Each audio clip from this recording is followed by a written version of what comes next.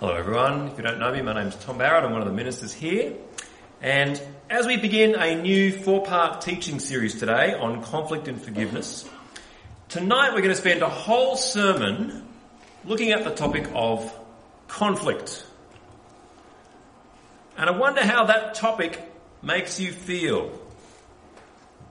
Some might be thinking, conflict, really?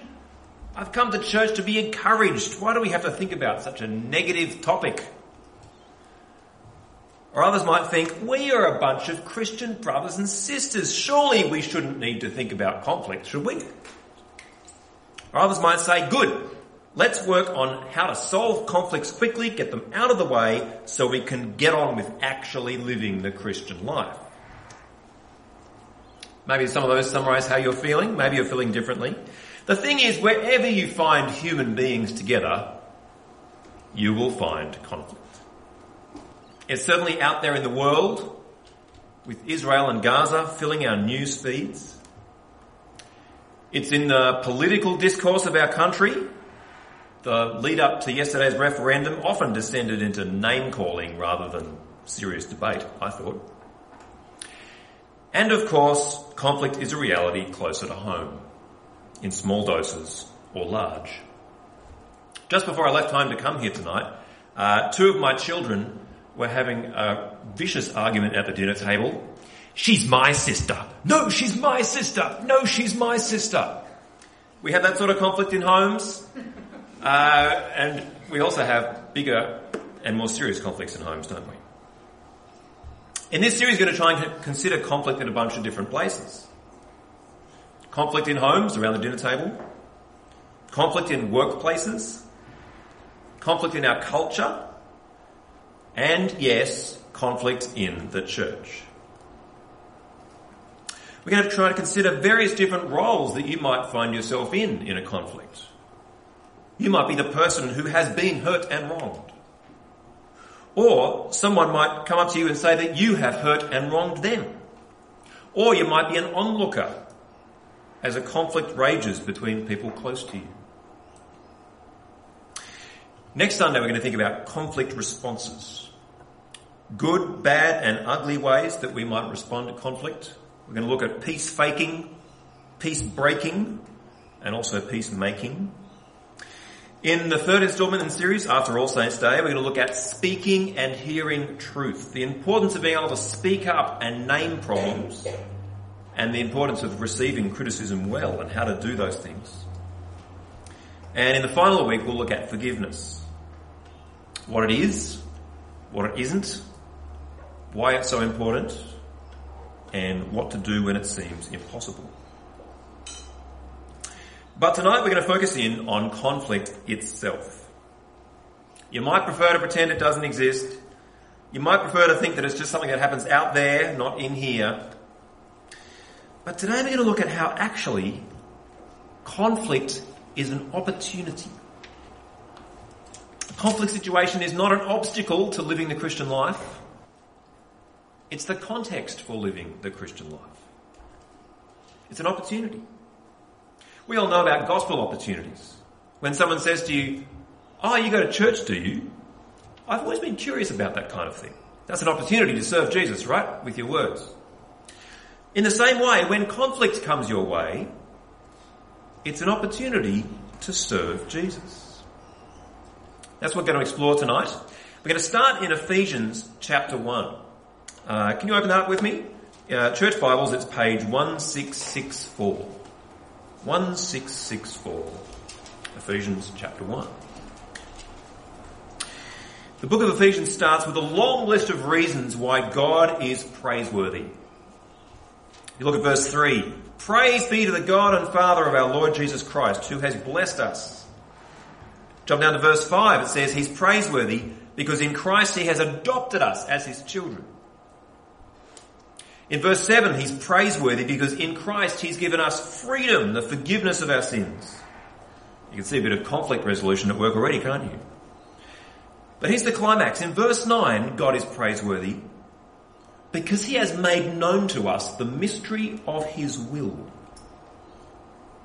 Talking here about a mystery, something that was previously hidden but has now been revealed. the truth about what God truly wants to achieve in his world, the goal towards which all of history is building. And here it is at the end of verse 10. God's big project is to bring unity to all things in heaven and on earth under Christ. To bring all of creation together under the headship of Jesus. To bring peace and reconciliation where there was previously division and hostility and conflict. That's God's big project. The place where that unity is found is under the headship of Jesus Christ. Now, amongst the early Christians that Ephesians was originally written to, there were two key groups that had historically been divided, separated, and at odds with each other. They were the Jews and the Gentiles. The Jews had centuries and centuries of Old Testament history being the chosen people of God. Their relationship with God had been a pretty rocky relationship at times, but that was their status ever since Abraham's time. But the Gentiles had none of that background. They'd been on the outside, ignorant, hostile to God and to his people. But look over the page at Ephesians chapter 2 that we read earlier. In Ephesians 2 verse 13 it says, "Now, in Christ Jesus, you who were once far away have been brought near by the blood of Christ. For he himself is our peace, who has made the two groups one and has destroyed the barrier, the dividing wall of hostility. His purpose was to create in himself one new humanity out of the two, thus making peace. And in one body to reconcile both of them to God through the cross, by which he had put to death their hostility." Do you notice the horizontal dimension to what God is doing here? There is, of course, a vertical aspect of salvation. Both Jews and Gentiles need their sins to be forgiven, their relationship with God restored. But what God's doing is bigger than that. It's also got a horizontal dimension. Have you got into an elevator recently? I got into a very small lift in the city yesterday. You know how if you get into a lift with a bunch of strangers and you're all going upwards together, maybe even to the same floor, you have to mind your own business? The thing to do is to just sort of keep your eyes to yourself and pretend the other people aren't there. It's only if the lift breaks down that you start talking and become best buddies. You know what I mean, or is it just me? Anyhow, what God is doing in the world is not like elevator etiquette. It's not just, we all happen to be going in the same direction. God's plan is not to save a list of individuals.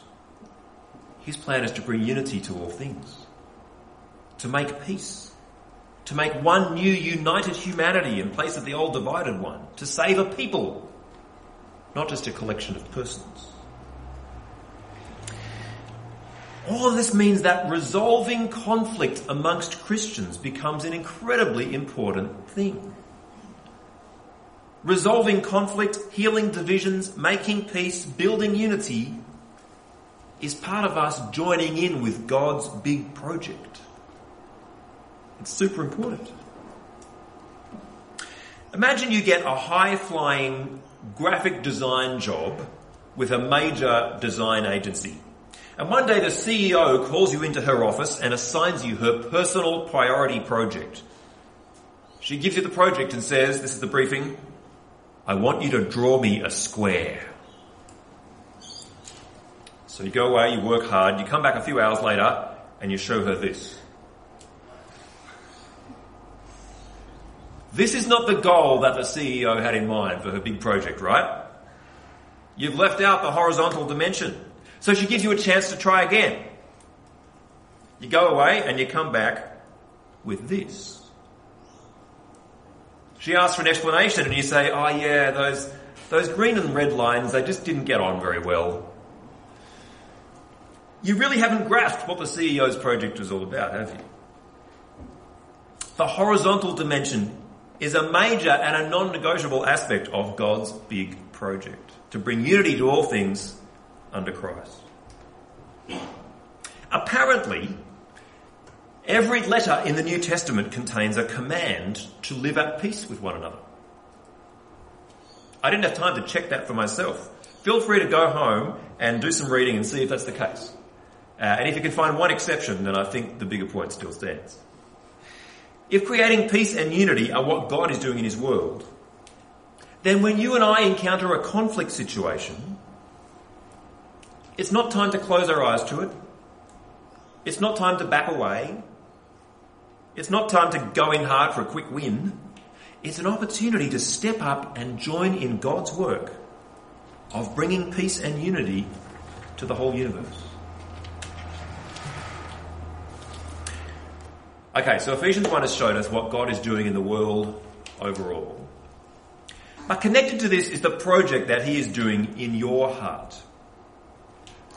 Colossians chapter 3 says, as Christians we have taken off our old self and have put on the new self, which is being renewed in knowledge after the image of its creator.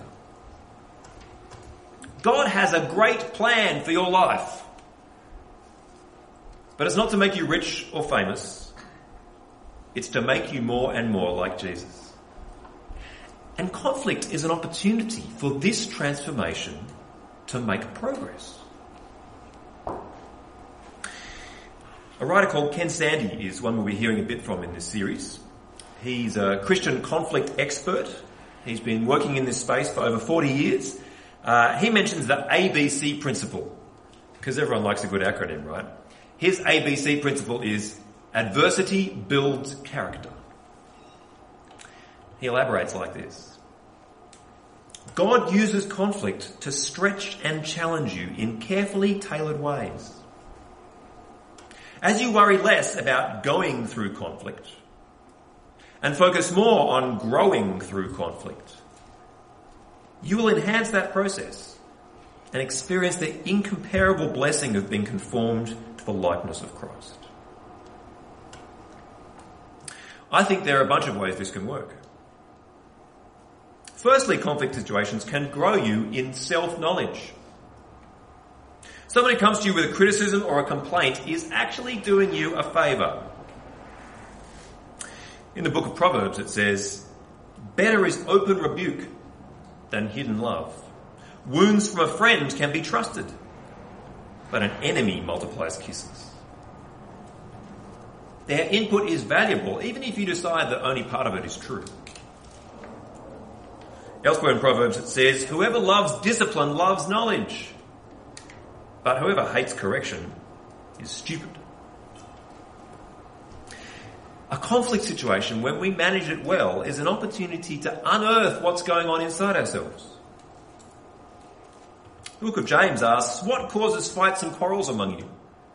Don't they come from your desires that battle within you? You desire but do not have, so you kill. You covet but you cannot get what you want, so you quarrel and fight. This means that when I'm in a disagreement and I'm getting really riled up by it, it's an opportunity to work out which of my buttons is being pressed right now. And what's that button connected to inside me? What desires are battling within me? What is it that I desire but I don't have? Conflict is an opportunity. Conflict situations are also opportunities to grow in understanding other people. You can stop and think, what buttons have I pressed for this person? What are those buttons connected to? It might be sinful desires, but it also might be just unmet needs, past hurts. It might be some good thing that they're particularly passionate about protecting. It might just be an aspect of their personality which is just really different to yours.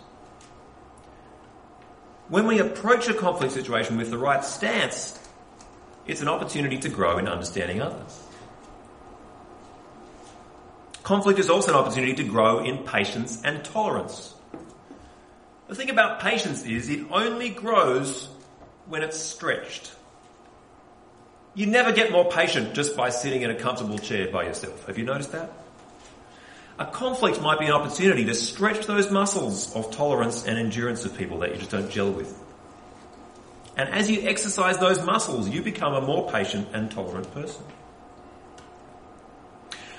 Conflict situations can also be opportunities to grow your skills in problem solving, in truth telling, in calm negotiation, and of course an opportunity to grow in the skill of giving and receiving forgiveness. More on that later in the series. My point here is that recognising these opportunities will lead us to lean into conflict rather than running away from it or just blowing everything up as soon as the conflict begins. But there's a third major reason why conflict is an opportunity. Dealing with conflict well is a significant part of us bearing witness to the world. God's plan all through the Bible is for his people, which he has saved, to be his representatives on earth. In the Old Testament, he gave his laws to Israel so that they would run a nation of justice and compassion, and the rest of the world could see God's character. We heard a bit of this in our Old Testament reading today from Isaiah 49. It's a passage about the restoration of Israel who had been in exile, but along the way it shows us what God's purpose for them was. Verse 3 said, "The Lord said to me, 'You are my servant Israel, in whom I will display my splendour.'" And down in verse 6 we heard, "I will also make you a light for the Gentiles, so that my salvation may reach the ends of the earth." Now this great purpose, of course, reaches its fulfillment when Jesus arrives. Jesus is the true Israel, the ultimate servant of the Lord. And this mission continues to play out in the followers of Jesus, who are the new Israel of God. Jesus' church are the representatives of his coming kingdom, a light for the rest of the world. Come with me in your Bible to 2 Corinthians chapter 5. Church Bibles, it's page 1648. Page 1648. Let's read 2 Corinthians 5 from verse 17. Where it says, "Therefore, if anyone is in Christ, the new creation has come." If anyone is in Christ, the new creation has come. The old is gone, the new is here. All this is from God, who reconciled us to himself through Christ and gave us the ministry of reconciliation. That God was reconciling the world to himself in Christ, not counting people's sins against them. And he has committed to us the message of reconciliation. We are therefore Christ's ambassadors, as though God were making his appeal through us. We implore you on Christ's behalf, be reconciled to God. When the world looks at a bunch of Christians, it's looking at part of God's new creation. We are Christ's ambassadors. Together we make up an embassy of God's coming kingdom. Now the embassy is not as good as the real thing, of course. No offence to you guys. But the way things are done in the embassy reflects how things are done in the homeland. Now, I was procrastinating reading Facebook while I was meant to be working on my sermon yesterday, and I got the perfect illustration. A family from Morning Church, their adult son is in Japan doing missionary work. And I saw yesterday that he posted on Facebook that he'd been to the Australian Embassy in Japan to vote in the referendum. His Facebook post included a picture of the democracy sausage that he was about to eat as part of that process. Because in the Australian Embassy, you do things the Australian way, right? And that's what it's like in the embassy of God's kingdom. As a group of Christian believers, we are citizens of God's coming kingdom. In this world, we are Christ's ambassadors. We bear a message from King Jesus, and it's the message of reconciliation. And so the way we do business needs to match the message that we're carrying. We need to live like ambassadors of reconciliation, like people of peace. And so when we encounter conflict, we need to step up and handle it well. This applies to how we relate within the church. A church that is bitterly divided and racked with factions and unresolved issues is going to be very ineffective in selling a message about reconciliation and peace, isn't it? That is why in John 17, Jesus prays for you and me. Jesus is praying, and he prays for everyone who will believe in him. He prays that we may be one, so that the world will believe that Jesus is sent from God. This makes resolving conflict within the church incredibly important, doesn't it? Because us being united in this way is the way that the world will know Jesus. But being ambassadors of reconciliation also means working for reconciliation and peace in the world around us where we can. Christians bear a message about healing, and so it's right for Christians to be into healthcare. We bear a message about the righting of all wrongs, and so it's right for Christians to support justice. But what we just saw in 2 Corinthians 5 is that we bear a message about reconciliation. As we saw at the start, this is both vertical and horizontal reconciliation. And so it's right for Christians to work in the world to promote peace and try to resolve conflict. Conflict between individuals around us, conflict between nations where we have influence, and conflict between groups in our own country. Christianity Today magazine reported this week on how Israeli and Palestinian Christian leaders are responding to the awful events around Gaza. One of those quoted is a Jewish Christian, Eli Birnbaum. He's the director of Jews for Jesus in Tel Aviv and Jerusalem. And the article says Birnbaum counselled his children to stand strong against the desire for hatred. He challenged Israelis to seek justice without vengeance. And he asked everyone to remain genuinely concerned for Jew and Palestinian alike, while praying for Gaza and its liberation from Hamas. Meanwhile, there are probably about 1,000 Christians in Gaza, and the 3 churches there are providing refuge for displaced civilians.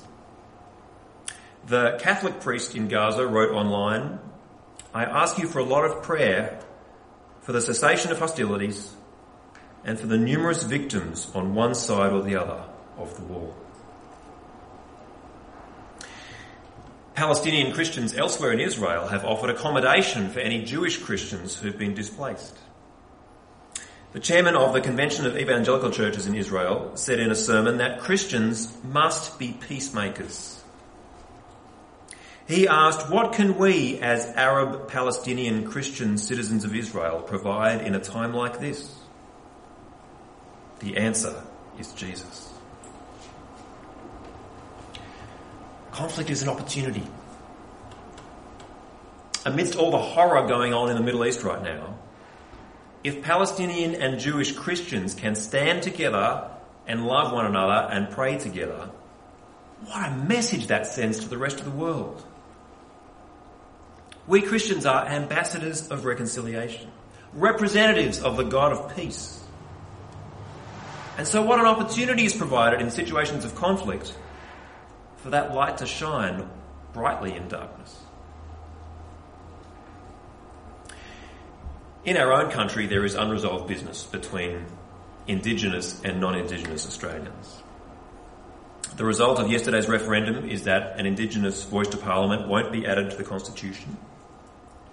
People would have voted against that change for all sorts of different reasons. For many of them, it would be that they just didn't think this was the best way to make progress in reconciliation. But whether you're pleased or disappointed by the outcome yesterday, Christians need to remain energised to pursue reconciliation between these two groups. We must keep praying. We must support concrete steps forward. It's not like this issue just went away when the polling booths closed yesterday. The issue wouldn't have gone away whatever the result was. having an us and them mentality, or just keeping our distance, or just ignoring the issue, these are not the ways to be ambassadors of reconciliation.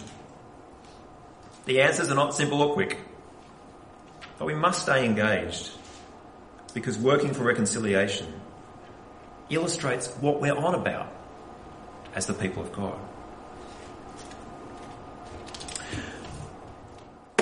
We've come a long way. I'd like to finish with a final story about God's big project in action. A little story that I read in Eternity News a couple of years ago, and I found it quite beautiful. Michael is an Aboriginal Christian man who belongs to a church in Tennant Creek, right in the middle of the Northern Territory. And he said, in Aboriginal culture, skins are really important. It's a system that tells us who we can marry and who we can't marry. In some groups, though, if someone is from the wrong skin, you can't look that person in the eye, or you can't say their name out loud, or share any room or space with them. It can cause trouble at times. If someone walks into a building from the wrong skin, someone else may walk out. But in our church here in Tennant Creek, there are no skin customs like that. We do follow good traditional ways, like we respect our elders, but we don't avoid people. That's what Christ has done for us. He's made us one family, so there's none of that here. We have unity in Christ. And that means it doesn't matter about our tribe or our family disputes. We're all one in Christ here. We show love to each other because we know we've been loved. This is God's big project in action. And so as citizens of God's coming kingdom of peace, let's see the opportunities that come with conflict. Opportunities to work for unity. Opportunities to grow. Opportunities for witness. Let's lean into conflict and work faithfully as ambassadors of reconciliation.